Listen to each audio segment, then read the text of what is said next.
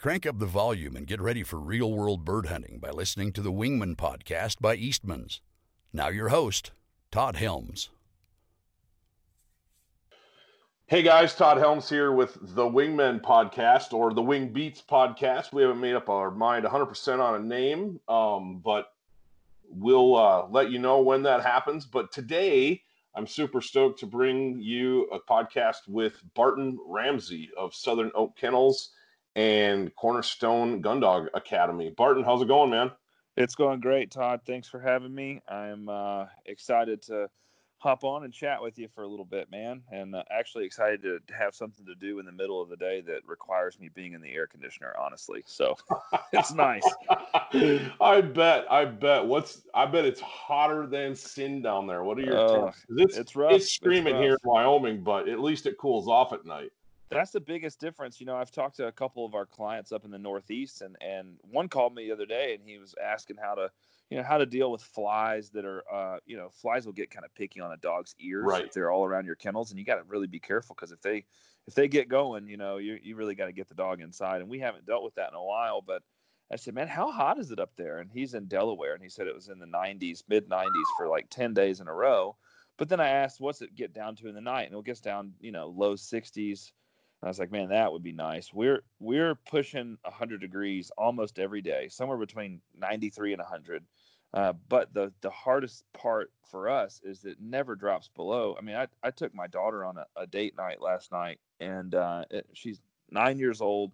We left the restaurant about 10 o'clock p.m., pretty late, and it was still in the mid 80s. We don't drop down much below 80, 77 maybe, 70. 77, 78 degrees is the low. So there's never really a break. I trained with Stone yesterday morning. We were out working, and I want to say it was kind of foggy, and we made it till about 9:30 in the morning. We just had to quit. It was too hot for the dogs. Wow. Yeah, I was just going to say that probably really pushes your training early mornings and short time windows, and you got a lot of dogs to run through too.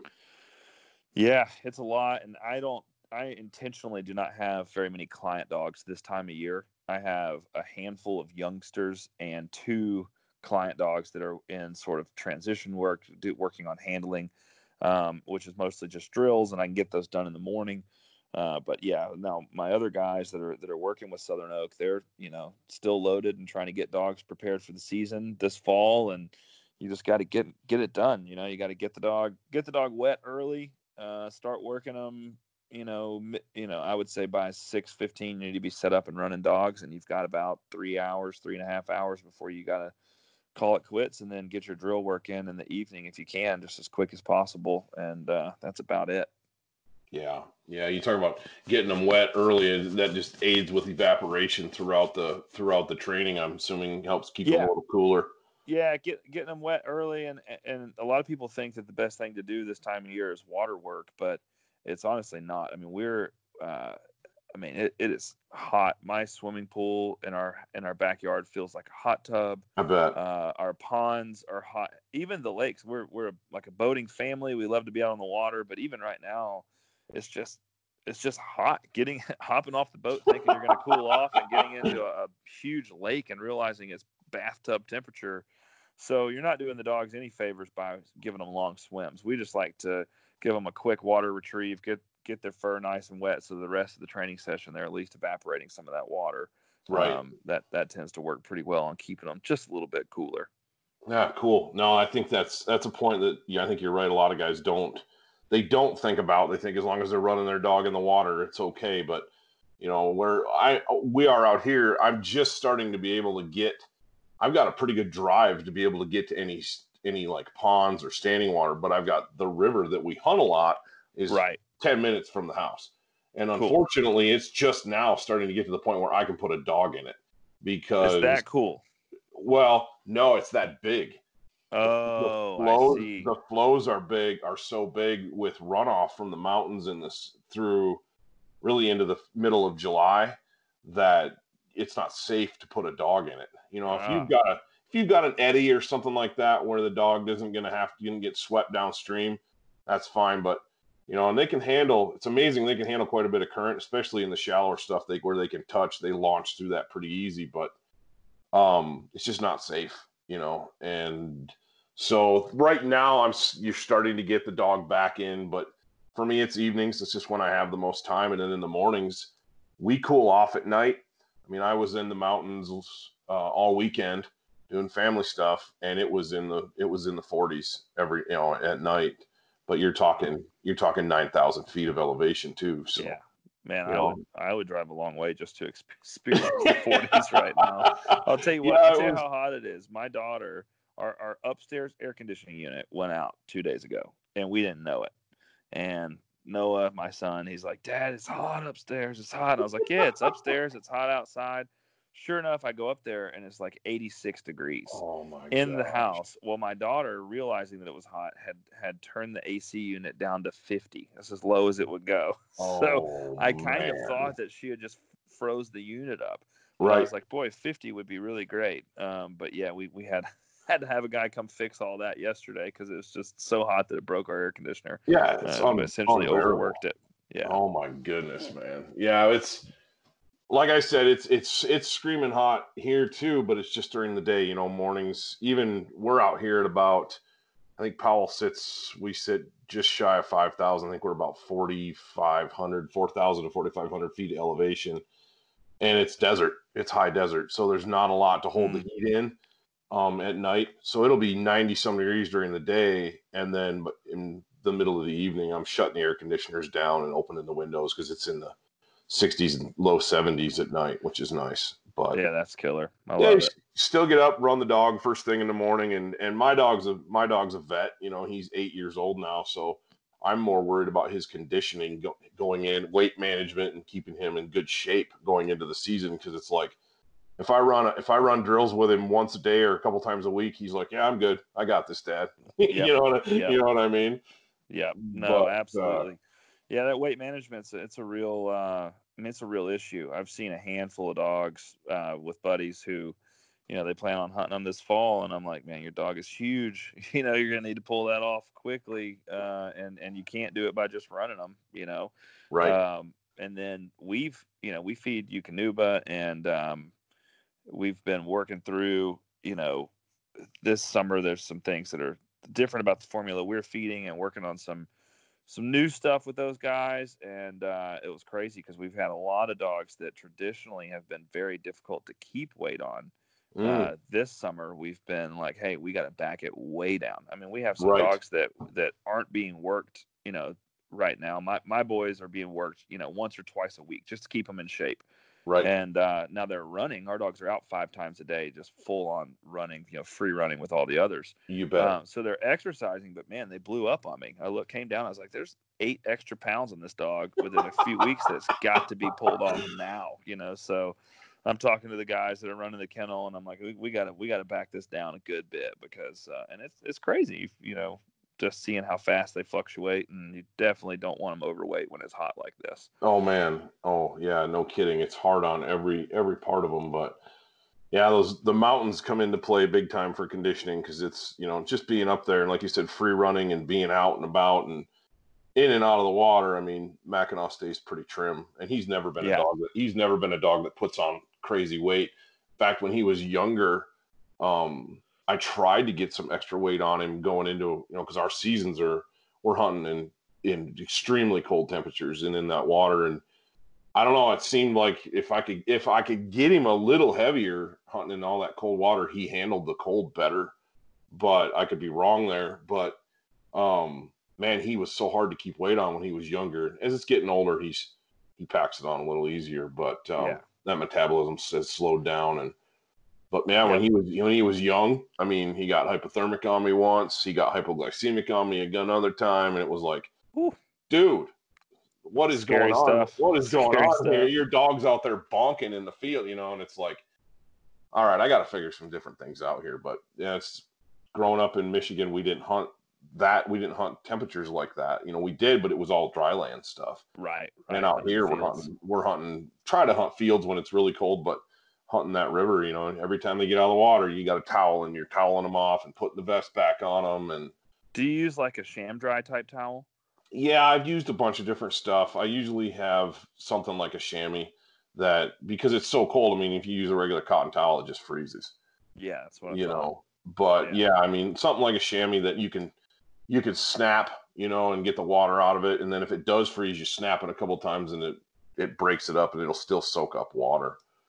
Yeah. But and they're so tough. I mean, it's unbelievable. You put a good vest on them that helps them hold in some body heat. It's unreal. I mean, but you do have to watch them because they don't quit. No, they There's don't. no quit in them, and they'll go till they drop. And Yep. it's one of those things where it's like I'm monitoring and I'm watching, going, okay, that's normal shaking. He's excited and he's engaged in what we're doing.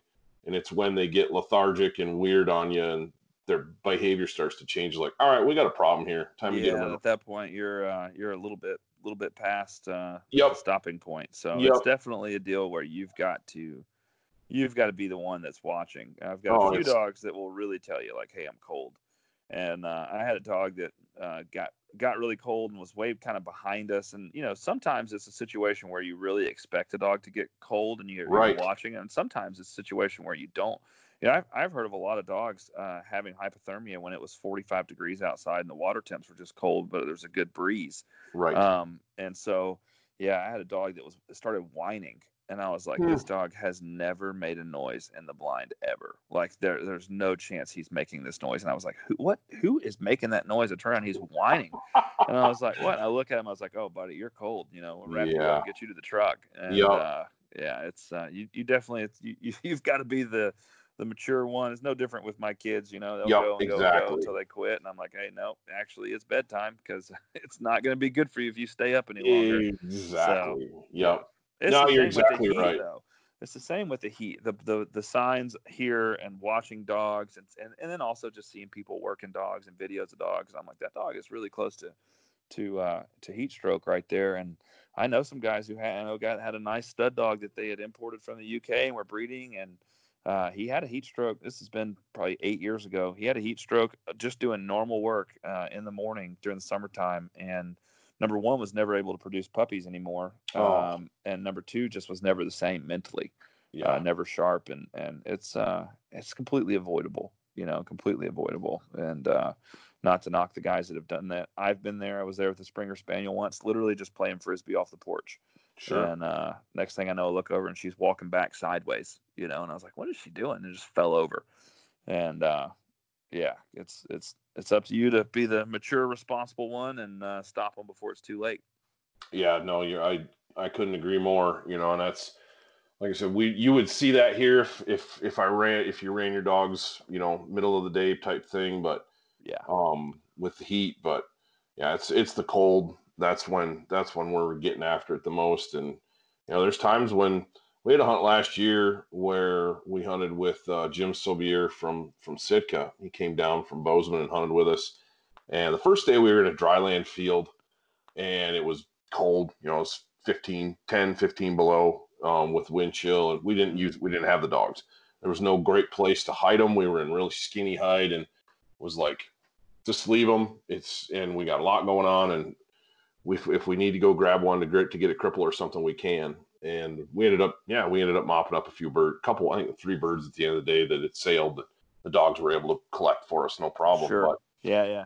It was just not a great scenario to have a dog in. And then the second day we hunted the river, and it was literally like a 7-Eleven Slurpee. The river was just slush. Yeah. It was just slush. And I looked at the other guy and I said, we can take the dogs, but I said, it's way harder for them to swim in this than it is for us to wade in it. So I was like, if they get one that they can jump off the bank, grab, and then jump back out, I'm like, those close birds, we can do that. But I said, otherwise, man, it's going to be on us. We're going to have to really watch these dogs. And I think that day our dogs only retrieved half. I think we shot a 4 or 5 man limit, but I think our dogs only retrieved a handful of birds just simply because of that slush. It's so hard for them. They can't swim through it.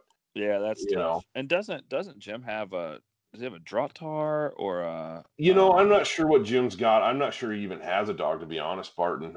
He didn't bring a dog with him. Oh, gotcha. He does have a dog. It's not a Labrador. But it may be a Drahthaar. Yeah. Yeah, he has. It's either that or like a wire hair pointer or something like that. Anyway, not the type of dog that you'd want in the slush like that because it just turned into a mop. Oh my gosh! Yep, the old swamp collie. Yep. Like throw them in the boat, and pretty soon you got a gallon and a half of water in the bottom of your boat. Yep. I got a buddy that runs a field golden, and that's, man, you can't even hunt. You can't hunt him in a boat. You know what I mean? Yeah, we call them swamp. That's what we call goldens, the swamp collies. But man, there's some really nice lines of field goldens out there. But that's my big deal with them is just keeping them somewhat clean. Right.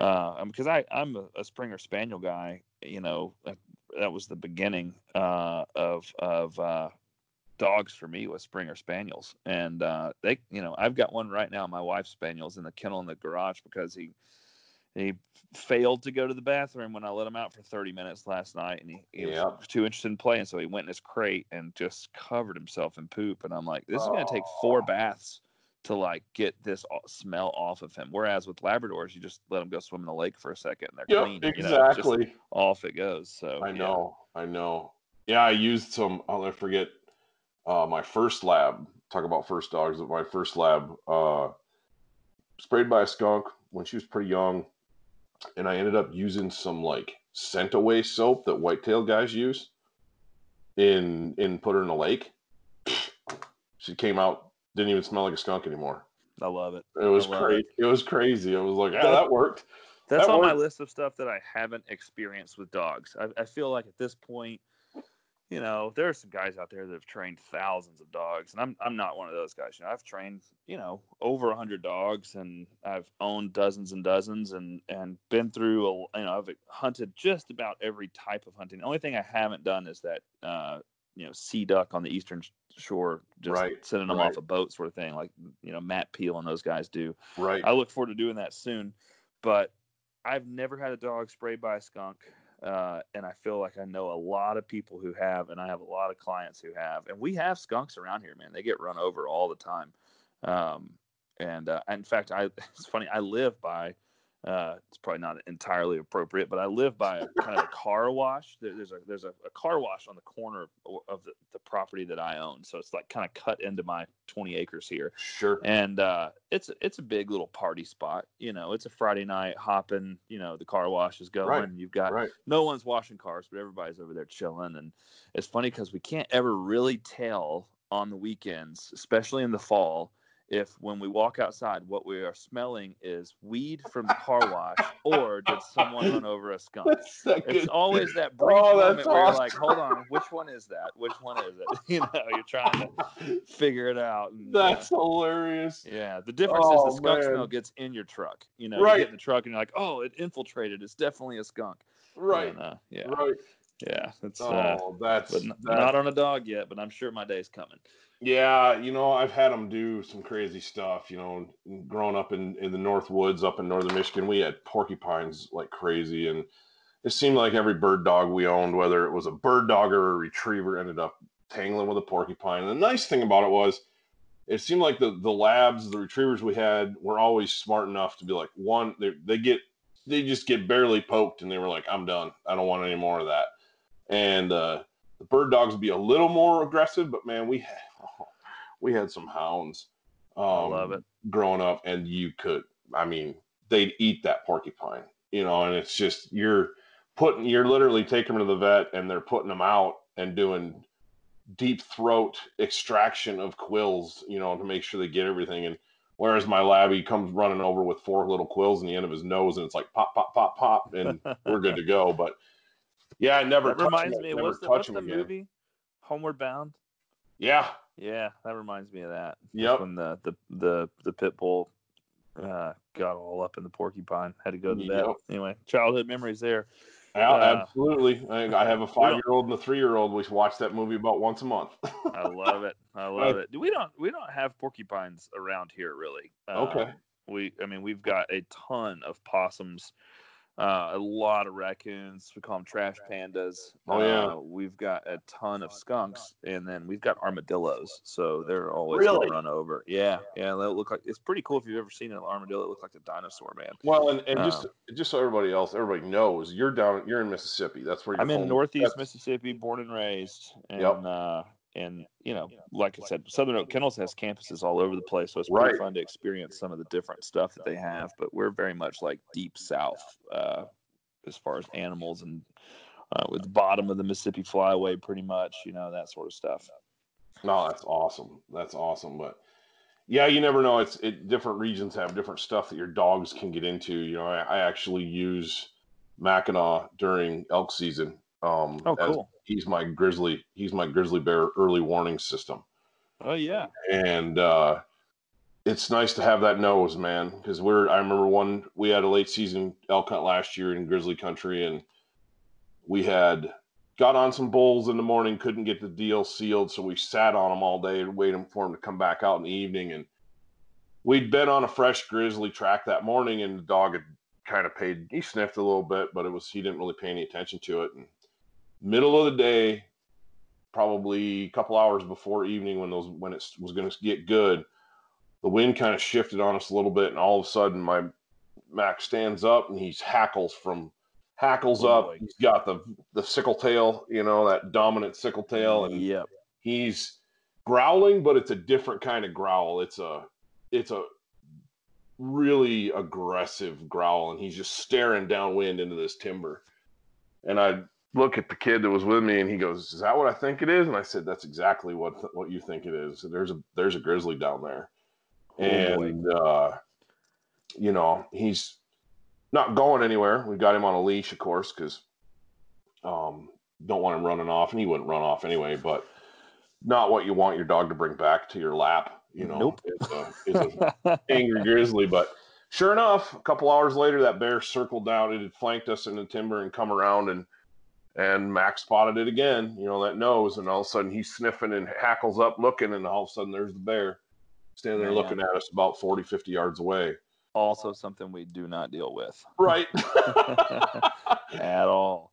But it's interesting to have a dog be able to pull double duty, because he obviously retrieves upland birds and waterfowl all season for us, but then he goes on big game hunts once in a while too, just for that reason. Man, Labradors, it's pretty cool. I mean, the things they're capable of doing, partly because of just their temperament in general. We've got a handful who are full-on service dogs, whether it's a PTSD/anxiety relief dog or allergy detection dogs, cool, search and rescue dogs, and several of them are also, very well-versed waterfowl retrievers. Sure. So it's cool to see their ability to do more than just one thing, for sure. Yeah. I don't know about you, but I'm kind of a dog guy no matter what. I like dogs in general. Like that, this is the line from the movie Snatch. Do you like dags? Yeah. Dogs. Okay, I got dogs. Yeah, I like dogs. I'd forgotten about that.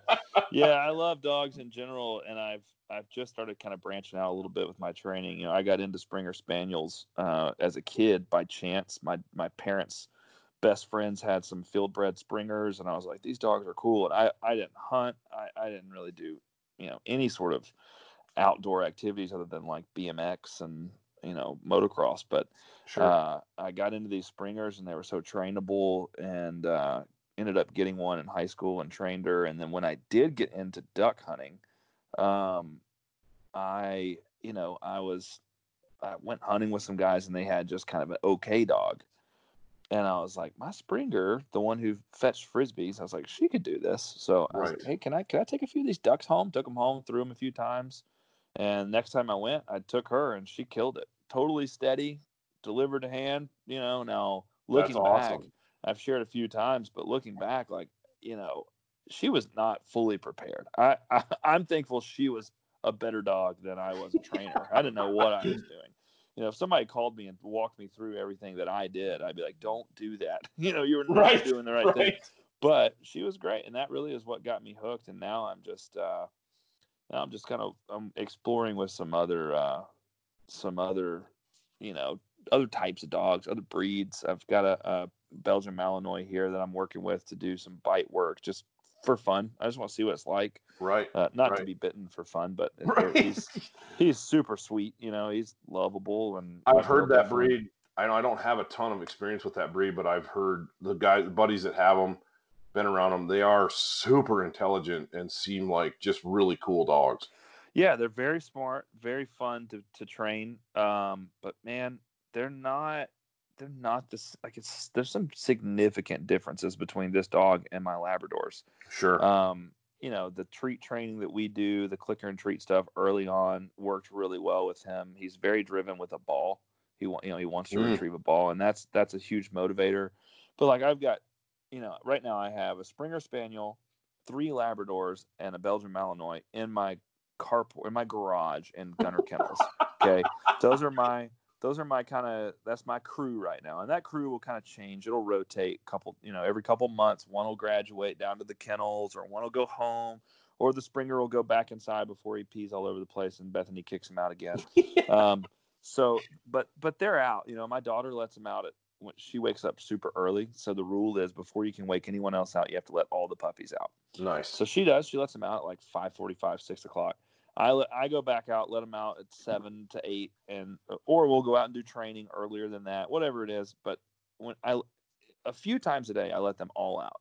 And so you have 3 Labs, a Springer, and a Malinois. And the Labs and the Springer are playing and running, and every 20 seconds they come back to me, jump all over me, hey, what's up? All right, we're good. Right. All right, we're going to run another lap, and then right. The Malinois, he says hi, goes and finds whatever he wants, a stick, a ball, a toy, and goes 20 feet away from everyone else and lays down with it. And he just sits there like a cat crouched down, like, somebody, I dare you to come take it. And as soon as they come to because the Labs are like, oh, I want to play. Right. And he plays keep away. But like, that kid that was in kindergarten or elementary school that would want to kind of play on the playground and wrestle, but then like he would get his feelings way too hurt. He's that kid. Like, as soon as they actually start trying to take it, hackles up, growling. Sure. And if they do take it, he pitches a fit. He's running. He finally grabs it, and it's totally different. He's nothing like they are. Very obedient, very driven, very smart, but not socially the same at all. Right. Yeah, that's crazy to see those differences and to have them have the ability to see it up close and personal every single day. It would be crazy. But I think you ought to get a hold of Alex Templeton and get yourself a little Jack Russell. See what you can do with that. Yeah. Wait, hold on. You mean Alex Brittingham? Brittingham. I'm sorry. I'm sorry. I'm friends with both. I thought you were about to talk about like a herding dog, because Alex Templeton, with all the cattle work and all that they do. You bet. Down in Missouri. That would be super fun. I don't think they use a lot of dogs. I know everyone that does what Alex Templeton does, they have like a farm dog, Yeah. But I have seen some pretty cool shepherding stuff with dogs, the ones that like run over the tops of sheep. Mm-hmm. Man, I watch videos on that, honestly, more than I should. I go down the YouTube rabbit hole, and I'm like, 2 hours later, I'm like, this dog ran over 18 sheep, check this out. But, that would be fun. But I've actually met Gator, and man, I love Alex Brittingham. She's just one of the best in our industry at what she does. Yeah. And, that little dog is cool, man. He is cool. But again, she will tell you straight up, personality-wise, very, very different than a Labrador. Sure. Oh, yeah. So really fun. I almost feel like the guys like me or guys in our industry who just train Labs, and I'm honestly, we pretty much only train Southern Oak Labs. We don't even dip into training a lot of outside bred dogs unless they're imported by us. Sure. I feel like we're kind of cheating. It's like these. When I work with another breed, I'm like, boy, Labs are easy. They wake up and they're like, how can I make you happy? Man. I've always said if everybody in the world acted like a Labrador Retriever, it'd be a so much better place. You know what I mean? It's just like, you just see them, they come running down a trail and they're like, oh, hey, I don't know you, but I like you, and it's funny because out here we have the ranch dogs, and they'll be crouched on a flatbed truck. And you'll go to the grocery store, and there's 4 ranch dogs, and they live on that flatbed. You know, no kennels, man. no restraints, 65 miles an hour down the highway, and they're just standing there. You know what I mean? It's It's unreal. bizarre. It is bizarre. It is. Yeah. But you walk by and they're mean mugging you from 70 yards away across the parking lot. Like, Man. this is my flatbed. Don't come anywhere near me. Man, And that's wild. not all of them are mean, obviously, but man alive, you spending much time in the mountains messing around, and you know, you're gonna run across, you know, on trails and stuff, you're gonna run across guys on horseback, and they've always got dogs. And that's always like kind of a fear of mine with my lab. It's like he's so friendly that he wants to go say hi, and it's like, those dogs Yep. have a different job, buddy. Yep. They may not be happy to see you, you know, especially when you get around sheep and they turn these Great Pyrenees sheepdogs Oh loose. yeah. Those sheep, and you can't see them. They just look like sheep out there, and then all of a sudden there's 430-pound dogs, you know, staring through your windshield at you in your car. Oh, And it's man. like, don't get out. That's a whole different ball game there. That's a whole Super other cool type that of they dog. have purposes though, and Oh, yeah. you know, it's cool to me that there's so many uses for dogs, and that's how breeding has gone. You know, it's you know, to we kind of frown on mixing breeds now. I definitely do. You know, but at the same time, you know, there's a reason that those dogs became what they became, and that they're different from labs, and that some sort of selective choices and breeding this and that. It's pretty wild when you get into some of that stuff. I talked to a guy in the UK a couple of years ago when I was there, and he's a guy actually won the IGL championship recently. So I think, you know, he mentioned some crazy stuff. I was a little taken aback, but it was stuff that's happened within the last, what is it, 2020? So it'd be within the last 70, 75 years. And he was talking about his granddad, and maybe it was his wife's granddad, someone that was breeding, and they were like, you know, we had some labs, but we wanted a little bit more speed, so we did a greyhound cross. No kidding. And then we kept a pup, and we just kept breeding that line back to the labs until eventually it was kind of like lab again, but they had this whole different level of speed. And I was like, what? You know, in my mind, I'm thinking, Yeah. I'm thinking, like, if you got caught doing that right now, you'd be crucified. You know what I mean? Right. You know, and I get that, but at the same time, I was like, these guys didn't care. They were like, I want my dog to be faster. Right. Well, greyhounds are fast. I was like, man, this is a really wild thing. So anyway, man, I wonder what, I got a buddy out here that runs a little outfitter business, and he's got a dog, a lab, black lab male, and I think he's part of that line that you're talking about, because he's like going waist high, you know what I mean? And he's all legs. He's all legs, and he is so fast. I mean, it's like, if we're hunting dry land and we got crippled Canadas, I'm like, yep, I'm gonna leave Mac in the truck. You can use him, because it's like, it's not even fair, you know. He's there and back. It's unreal how fast. But yeah, man, I could sit here and talk dogs all day. That's really cool. But you talk about getting your start, you know, with Springer Spaniels and not being, you know, not really hunting. But now you're an avid waterfowler. How did that come about? Yeah, man, this is probably, I don't know how long you want to go, but, you know, man, it's actually, I think, one of the most important parts of my story. And people focus on, you know, the dogs and all this and that. And I know what I do. I know what people are looking at and what Southern Oak is known for and all that. But man, I was a student pastor. I was brought up here in Mississippi, went to Dallas, Texas, and I got the opportunity to come back home and work at a church here. And I'd kind of gotten into shooting clay pigeons with some friends. I'd gotten into just doing some kind of outdoorsy type stuff, but I was definitely not an outdoorsman, right? I was definitely not a hunter by any stretch. And I didn't look like a hunter. That's a weird thing to say, but I was, you know, skinny jeans, probably still wear skinny jeans. But I was demon jeans. Yeah, long hair. At one point had my lips pierced, my ears stretched out. Wow. I've got a lot of I was in a metal band for years, sure. So I didn't look the part. And I had this guy from my church who was a super cool guy. His name's Kelly. He was like, "Hey, you have any interest in going duck hunting this weekend? It's the opener." And I was like, I don't know. That seems cool. Never done that before. And the guy took me. I had my hunter's education from high school. He took me to get a license and some waders. Let me borrow a shotgun and shells, and took me on my first duck hunt. And I shot my first duck. It was a ringneck, which I thought was cool. And I had no idea about anything to do with duck hunting. I even remember walking into the water and thinking, this feels really weird.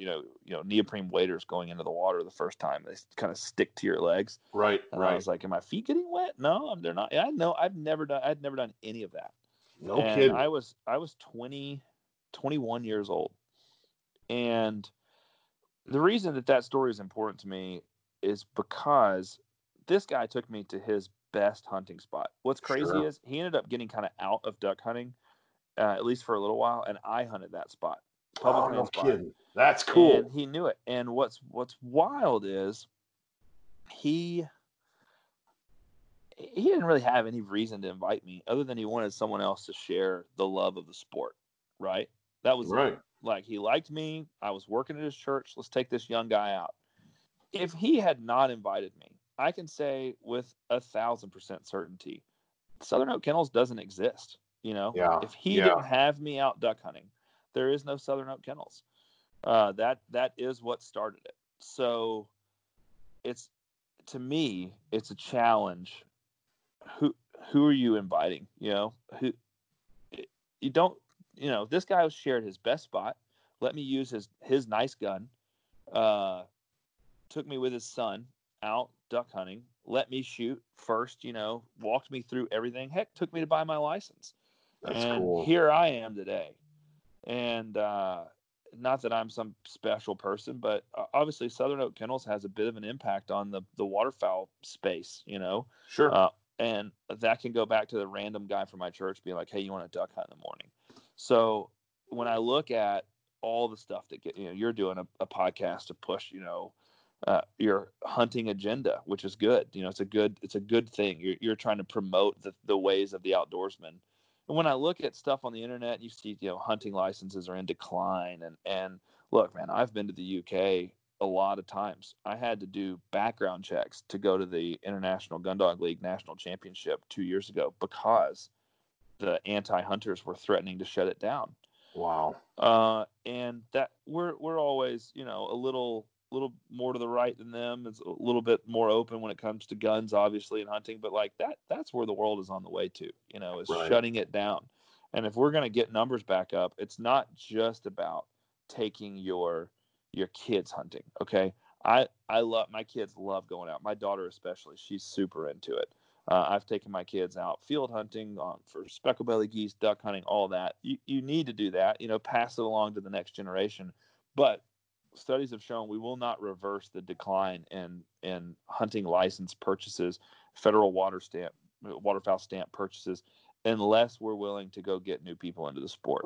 And I know that Ducks Unlimited, Delta Waterfowl have both been working towards some agendas toward this sort of thing. And man, that's the most important part of my story was that some random dude took me duck hunting to his best spot. He wasn't like, oh, I can't show him my good spot. He wasn't like, oh, I want to keep all this to myself. He just shared his love of the sport, and that's how I got into it, man. And I think we definitely need to be doing the same. Oh, I couldn't agree more. That's a cool story. It's rare, what you said about. It's one thing to take somebody out hunting. It's another to take them to your best spot, and be like, sure. Here it is. This is what I love. This is why I love it. And yeah, I couldn't agree more. It's not. It's more than just your kids, it's taking other people's kids. It's we have in the office here, Wingman is a part of a much larger company with Eastman's Publishing. Obviously we have the big game stuff is the majority of what we do through Eastman's. And we have several ladies in the office that were not hunters when they started here. Yep. And in very short order, it wasn't like, well, you have to hunt to work here. That obviously that's not it. But in very short order, they're around it, they're looking at it, and they're going, I think I might want to get a doe tag or a cow elk tag and put some meat in the freezer. And next thing you know, they're into just hooked. They're into hooked, and they're hook, line, and sinker. And then I've got them out. The one gal's one of our videographers and our video producer, and she went from, I think I might like a doe antelope or something like that, to when we go out in the field at the end of the day, she's like, we got time for me to try to shoot a limit of geese? Because I'm down. I love it. It's really cool. That. It's really cool. Awesome. And you're exactly right, Barton. That's exactly how this sport, how we will reverse these downward spiral trends that we're looking at, is getting other people into the mix, not just our kids. Because I'm with you, man. My kids they're hooked already. My 5-year-old's like, Daddy, when can we go duck hunting again? And it's like, well, whenever. It's not season yet. Well, that's okay. It's not season, But I agree with you 100%.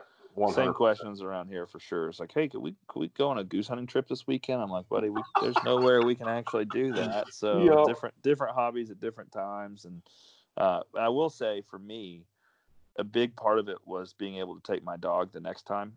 And dogs have been the biggest thing for me. It's been, I love duck hunting. I love hunting in general. I don't do a lot of big game stuff at all. I don't have time. Sure. I stick with what I have time for. But it's watching the dogs work, man. Anything where dogs can be a part of it as a team player, upland and waterfowl, for me especially, it's super fun. Yeah, I'm right there with you. I've gotten to the point where it's kind of like, if I can't take my dog and there may not be a dog involved, I'm kind of like, because I'm at the point too where it's like, I love working my dog. I love watching what he does, and it's amazing. But man, I like watching other guys work their dogs too. It's like you're rooting for them. Oh, dude, I get to go on some super fun hunts where I bet people are like, here's this dog, and I mentioned it in the Say When film that we did a while ago with but man, like, it's that part of it is so fun. Just I read, I brought this dog into the world, now obviously I believe God did that, and I believe there's a lot of other factors involved, but like, it was our decision to pair these two dogs and create these litters, like, hey, this is a litter we are choosing to have.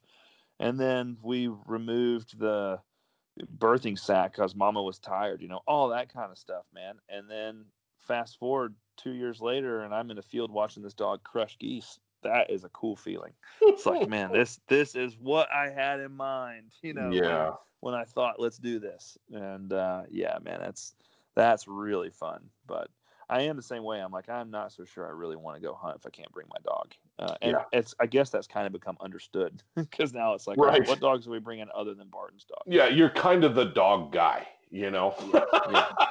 If dogs aren't a thing, it's probably best to just kind of not invite me. Yeah, exactly. Yeah. No, I hear you. It's there's just something about them, they just become a part of the family, and it's pretty hard to separate your life from the dog and vice versa. For sure. And I'm looking at Mackinaw's 8. This would be his 8th hunting season, and I was talking to you a while back and saying, I think I can get another year or two out of him where he can work hard, but I want to get another young one, and I'm looking forward to that. That whole process is going to be, take a step back, because it's going from having a veteran dog that knows everything or knows what to do to, I'm going to be going back to a puppy, and okay, expectations are different, timetables different. It's like, we don't just go out in the field and go hunt. I don't have to worry about my dog because he's got it. You know what I mean? It's like, it's going to be definitely an adjustment when you go back to a pup. There's good and bad. There's like, hey, there's a lot of things I did with my older dog that I would change. Right. that I would do a little bit differently. But then there's also like, it's very hard for the second dog. I always tell people like, hey, I can get you a dog. I can hopefully produce a dog that you're going to love and you're going to be super proud of. I can't clone your current dog, And so I tell people from the beginning, I'm like, if you're looking, because they start the conversation with, I'm looking for one just like, Fluffy. And I'm like, hey, look, Fluffy, when he's gone, he's gone. We can't reproduce Fluffy. Like we're going to have to, whatever the name is. But, and it's true, man. My first, like Labrador that was mine, she's down at the kennel. Her name's Maggie. Last year she was with the guys at Salt Plains Outfitters and crushed it. The years before that, she's been at Five Oaks picking up in the timber, and she picks up 600 to 800 birds a season, and she's 10, and man, she's going deaf. I trained her 3 days ago. She couldn't hardly hear anything, and I'm like working the dog, trying not to cry. I'm like, this is the first time I've really realized like you can't hear me. You can't hear my whistle. You know what I mean? Like this is it's not your fault. But man, if every female Labrador that I could have owned after her could have been her, I would have chosen that. If every one of them could have been exactly what she is. And I realized there is never going to be another her, right? But I've had some stellar dogs, and some that I really love other things about. But it's very hard to replace that first one, man. Very hard. Yeah. Well, I know when you and I were talking about puppy selection and this and that, I kind of had a little bit of a leg up because I realized what you were saying, and I knew that going in. I'm like, I'm never going to duplicate this dog or that dog. My first lab, same thing. I had a female. I got lucky, dude. It was like backyard breeding.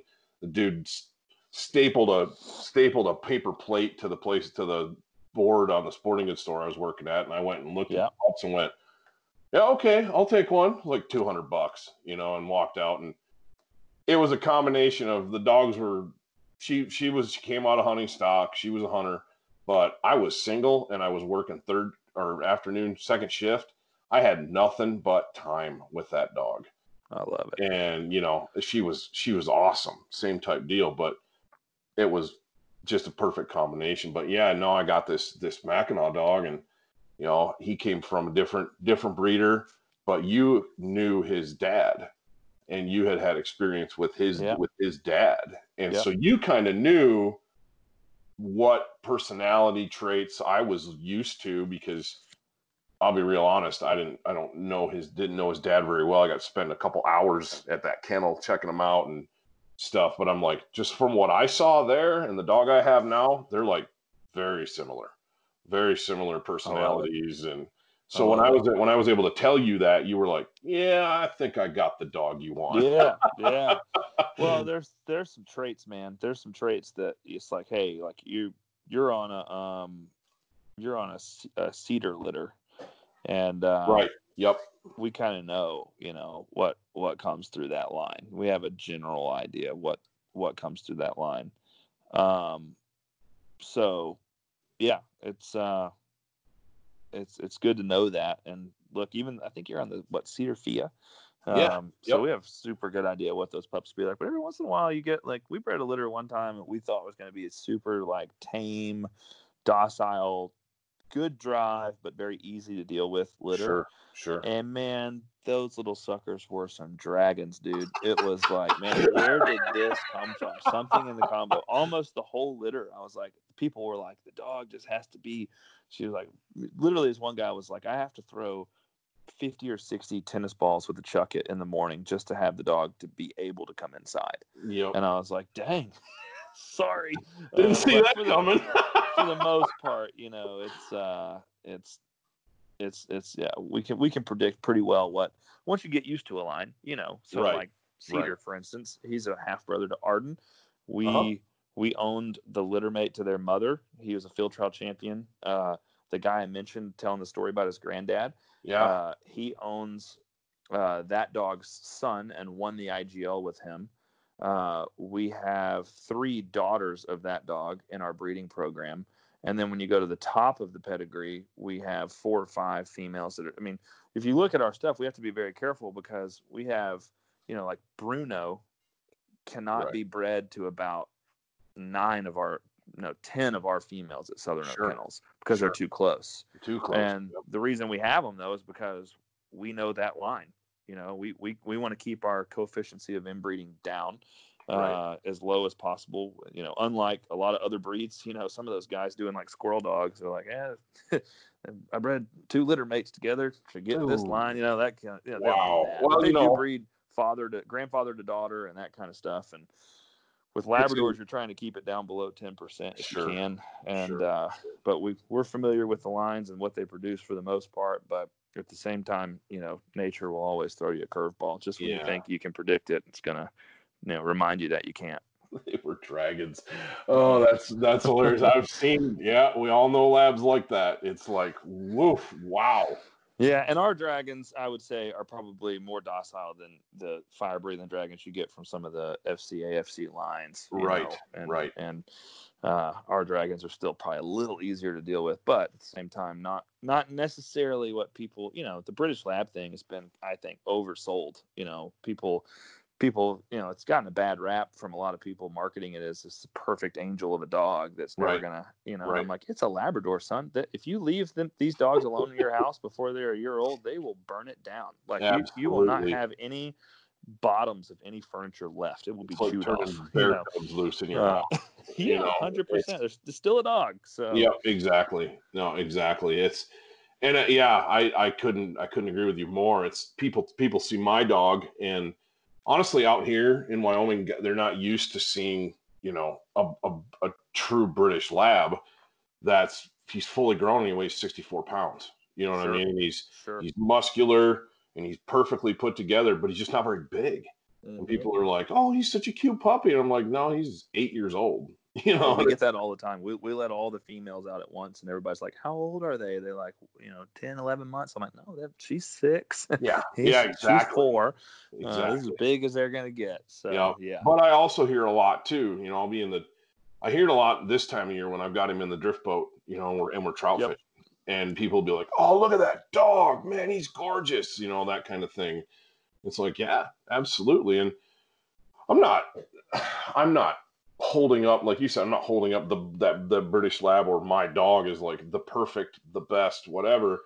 It's just he's got a look that I like. He's got a temperament that I like, and it works for me. My other couple guys I hunt with are running, I guess for lack of a better term, American style dogs, and they get it done too. I mean, they're faster than he is. They're bigger than he is. There's situations where they're better suited to what we're trying to do than he is. There's one spot I can't hunt. One guy's got a American lab, and he's like 110 pounds, and he's almost twice the size of my dog. Sure. And if we hunt them together on this river stretch, and I've got them, obviously taking turns getting birds, or if you shoot 3 or 4, it's like, it's current, man. The birds are going to be gone if you wait too long. It's like that dog's got to go. You got to be able to send them now. And literally I've had them send them, and the birds are close together and whatever. We're just getting them mopped up, and his dog will literally be running through the water that my dog's swimming through. And so speed wise, I let that other dog go first, and then I'll go downstream, take Mac, and go, okay, buddy, there you go, there's yours. Because if you send them to get birds that are close together, there's no competition. But yeah, it's crazy. Different dogs and different setups. But well, cool. I appreciate you taking some time and spending some time with us, Barton. And we could keep talking. We're 53 minutes into this thing, and I feel like we're just not even scratching the surface. But I'd like to have you back on sometime. We could talk more about just hunting. But that said, what's your fall looking like for you? Man, I'm kicking it off with dove season here, September 5th, I believe, and then taking off for teal season in Texas the following weekend. And after that, honestly, we'll probably chill out and not do much of anything. Sure. It looks like Canada's probably out. I probably don't know if I'll make North Dakota or not, but we'll probably just hang out here. We've got a busy October with family. We do our family vacation in October and that kind of stuff, and kids in school. But and then hopefully doing a lot of stuff November to January. Just we hunt a lot of timber in Arkansas, and we hunt a lot of Midwest type stuff, Oklahoma and Kansas, a lot of time up there. So I'm hoping to do, as many trips as normal, but I guess we'll see how traveling is and what's open and what's not open and all that, just depends. I guess the only thing that would shut down for me is if I've got a trip planned and something happens in my kid's school and they have to do the 2-week quarantine. And then they're at home. I'm probably not going to leave mama at home with 3 kids while I'm out, banging away at ducks. That might be a wise decision. Yeah. Sometimes it's for, it's for work, and other times it's like, all right, look, you're just going to kill ducks, Exactly. So, yeah. Exactly. My wife's got that figured out too. Yep. So are you taking a camera on this one or, okay. Well, it could be nice if you came home a little earlier so you could watch the kids and, I could maybe have some alone time or something. Yeah, I get it. Yeah, for sure. Yeah, COVID's thrown a wrench into everything, though. It definitely has. It's been interesting. Some people are thriving, other people are struggling to get by. So, anyway, I've really enjoyed chatting, and I'm happy to come on anytime and chat dogs, chat hunting, and whatever else comes up. Man, it's always fun having these conversations for sure. Well, I appreciate your time, like I said, and we'll get you back on. We get together after hunting season's over in February or January or somewhere along that line when things slow down and talk hunting a little bit more. But you've written a couple articles for the Wing Beats blog, which I really appreciate. And I'll put the links for those so guys can find them real easy down here. Yeah.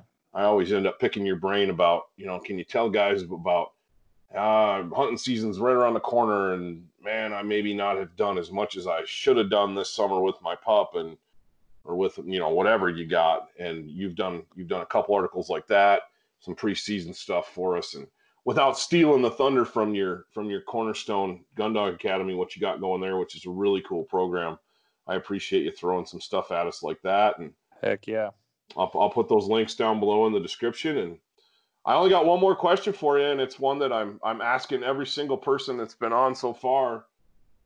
If you could only hunt one bird one way for the rest of your life, what's it going to be? Man, it's such a tough question for me. I know, right? It's a tough question. It really changed last year spending some time with a buddy of mine in Arkansas, but I honestly think I would hunt mallards in the timber. I love field ducks, love big wads of lessers, really enjoy Arkansas speckled-bellied goose hunting in dry fields. But, man, when you take a boat ride into some shin-high water that's walking around in the middle of a bunch of oak trees and you watch mallards just absolutely slam into it, it is a blast. It is a feeling that is hard to top. So I think I'd choose that. If I had to do one, I would probably do mallards in the timber. Well, that's 2 in a row, because I had Wade Shoemaker on the last podcast. Oh, yeah, of course Wade's going to choose that. He's Louisiana boy. Exactly. Yeah, and he even went so far as to, qualify different types of timber as that's not timber.